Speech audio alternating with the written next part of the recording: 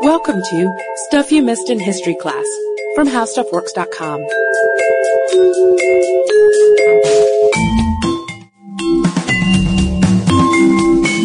Hello and welcome to the podcast. I'm Katie Lambert. And I'm Sarah Dowdy. And Sarah and I, as usual, we're talking about books today, and I'd read The Lost City of Z over the summer, which, if you haven't picked it up, is amazing. It's all about this search in the Amazon for what may or may not be a mythical city. I'm not going to tell you the answer. It's something we might actually want a podcast on in the future, but it got us talking about how the search for lost or mythical cities sometimes unearths a lot of real stuff, and we actually do some real exploring.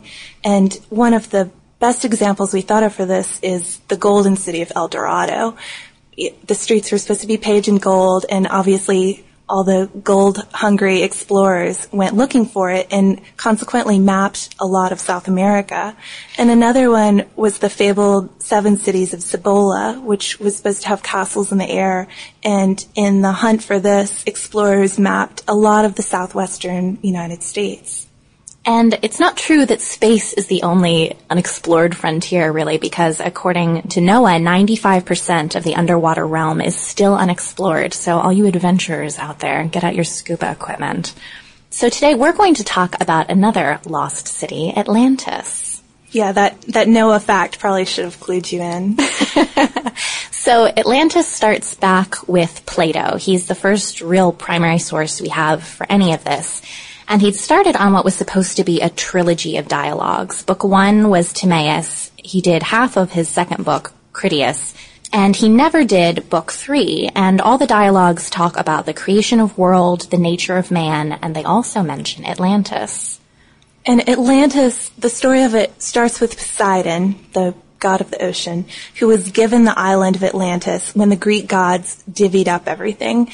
And he fell in love with a mortal woman, Cleito, and they had 10 kids, 5 sets of twin boys. And he remakes the island that he's given for her, surrounding it with moats, and it's just the ideal utopian land. Right, and it's very circular in design. There's an island in the middle, there's a moat, there's a strip of land in a circle, another moat, another strip of land in a circle, and then more water. And no one could get to the island because, of course, there weren't ships at the time, so it was cut off from everything else. But over time, he gave the best part of this land to his oldest son, Atlas, and it grew to be an incredibly prosperous place. They had bridges and canals and connected it to the outside world again, and just built it up so it was this splendid city with castles and everything you could imagine. Horse tracks randomly were a sign of a really great city, so be assured Atlantis had them. But like with so many great civilizations, it became greedy and corrupt, and the Atlanteans began fighting wars and enslaving the people they conquered, and they even went after the great city-state of Athens. And they finally got their comeuppance when an earthquake swallowed them in 9,600 BC. Which in my notes after that I wrote BAM, so that's the end of Atlantis. That's what happens.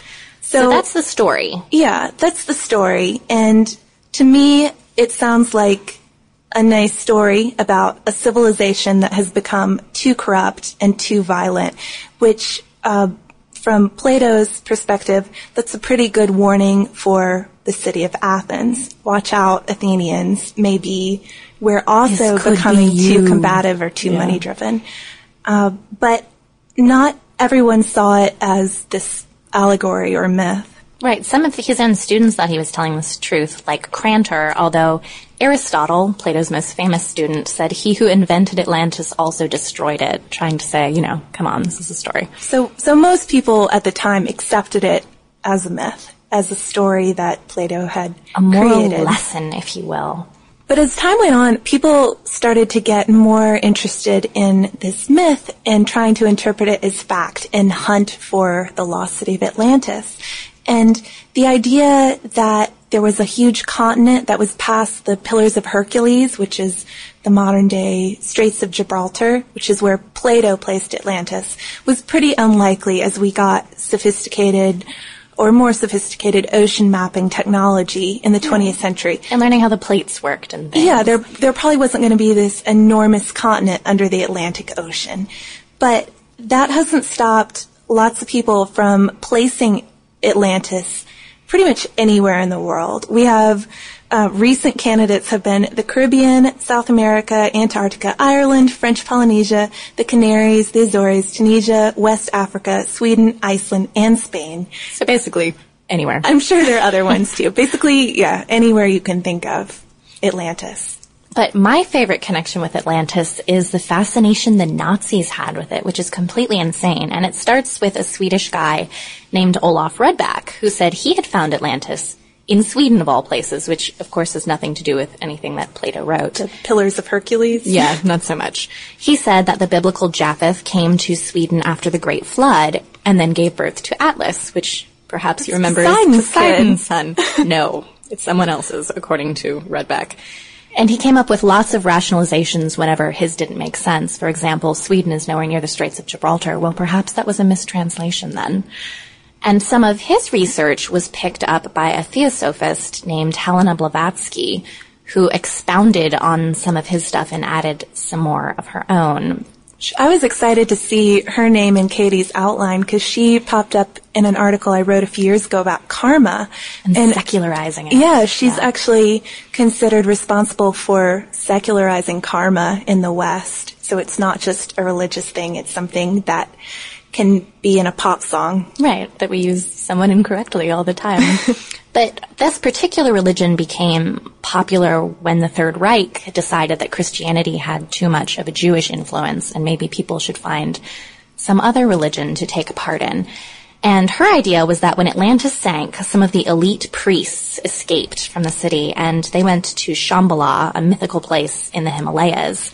And the Aryans, a completely new race, learned from the Atlanteans all of their wisdom, which she said involved things like inventing airplanes and explosives. Although I'd like to add the Theosophists also said there was an entire sunken continent named Mu, so perhaps they aren't the most reliable. And they were waiting for the Aquarian Age, a time of enlightenment and brotherhood. So it makes me want to sing the Age of Aquarius, but I'm not going to do it. We're going to avoid that.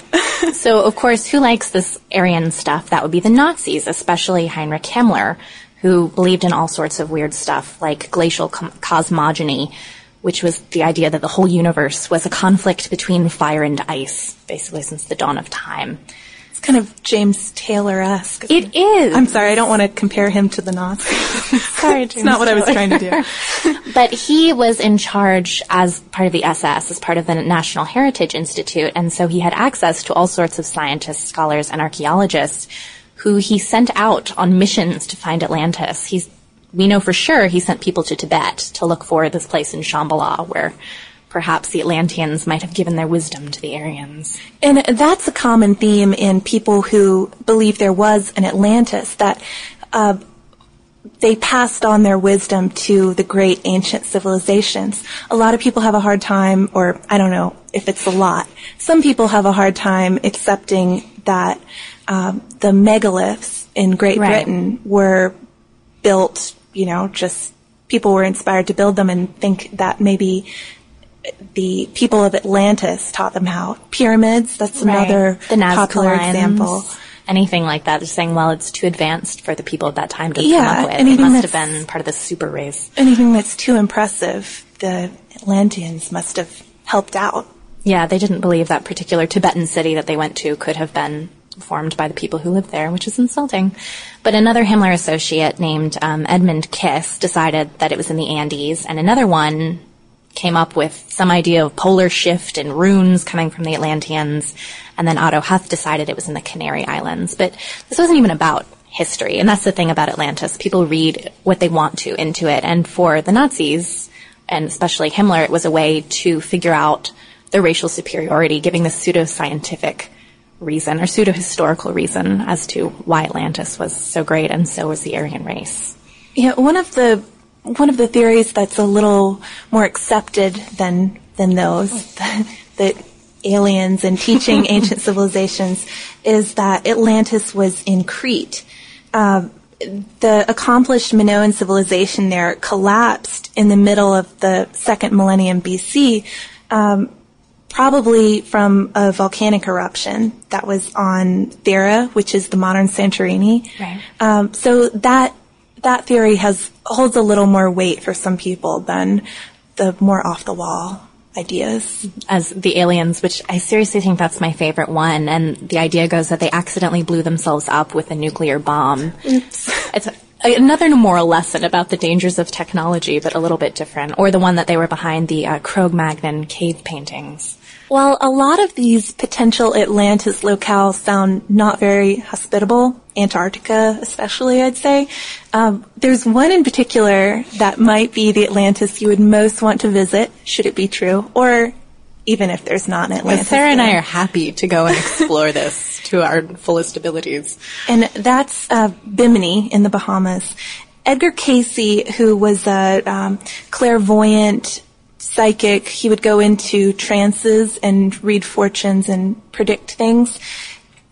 He had a vision that Atlantis was located from the Gulf of Mexico to Gibraltar. So at least we have the Pillars of Hercules in there. Unlike the Sweden theory. But it was destroyed in a final catastrophic event circa 10,000 BC. Which again puts it about where Plato said. Or earlier, right?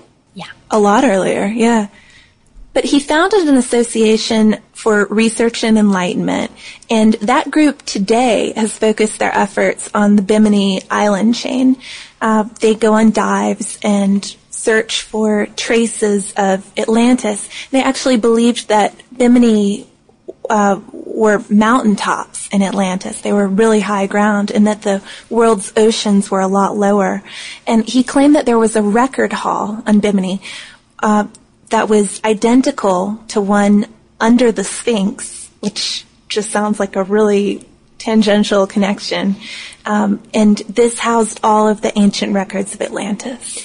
But it's interesting how that so many of them seem to try to tie together all these cultures that have nothing in common. Like they couldn't have sprouted up independently of one another. They must have come from that one original source. One civilization Right. that basically gave everyone the blueprints for advanced civilization. And of course it must have been Atlantis. But you had said something cool that was a little bit more recent. Yeah, just earlier this year, Google Earth launched a new underwater search tool. And so like people do on Google Earth, they start looking around, and folks started noticing a grid-like pattern off the western coast of Africa, which of course is another suspected Atlantis site. I mean, what isn't? And the product manager of Ocean in Google Earth debunked the rumors and said that the lines were, quote, artificial data remnants left by sonar-equipped boats collecting data from the ocean floor. So that's kind of a lot of technical jargon for me, but as far as he knew, the research from those boats, or the research that those boats were conducting, was not Atlantis-related at all. It does look cool, though. I saw a picture of it. It looks kind of like an underwater street grid. Well, and if you're looking for that kind of thing, that would be a good place to start. But Definitely. you also had a really good quote that you told me earlier. Yeah, and this is why people aren't going to give up searching for Atlantis. Richard Ellis, who is the author of Imagining Atlantis, wrote that Atlantis lives on in people's minds largely because you cannot prove it doesn't exist. You can't search every inch of the ocean bottom, and so the hope remains alive and the promise of finding treasures in sunken palaces. It's like that pot of gold at the end of the rainbow. Yeah. I'm going to continue looking. Except under all of the world's oceans. Which is a little harder to find, perhaps. But let us know what you think about Atlantis and what your ideas are, because I talked to a couple people who actually thought that Thera was a plausible explanation. So email us at historypodcast@howstuffworks.com. And if you're into conspiracy theories and Nazis and all that, you should check out our newest podcast, Stuff They Don't Want You to Know, on iTunes. For more on this and thousands of other topics, visit howstuffworks.com. Let us know what you think. Send an email to podcast@howstuffworks.com. And be sure to check out the Stuff You Missed in History Class blog on the howstuffworks.com homepage.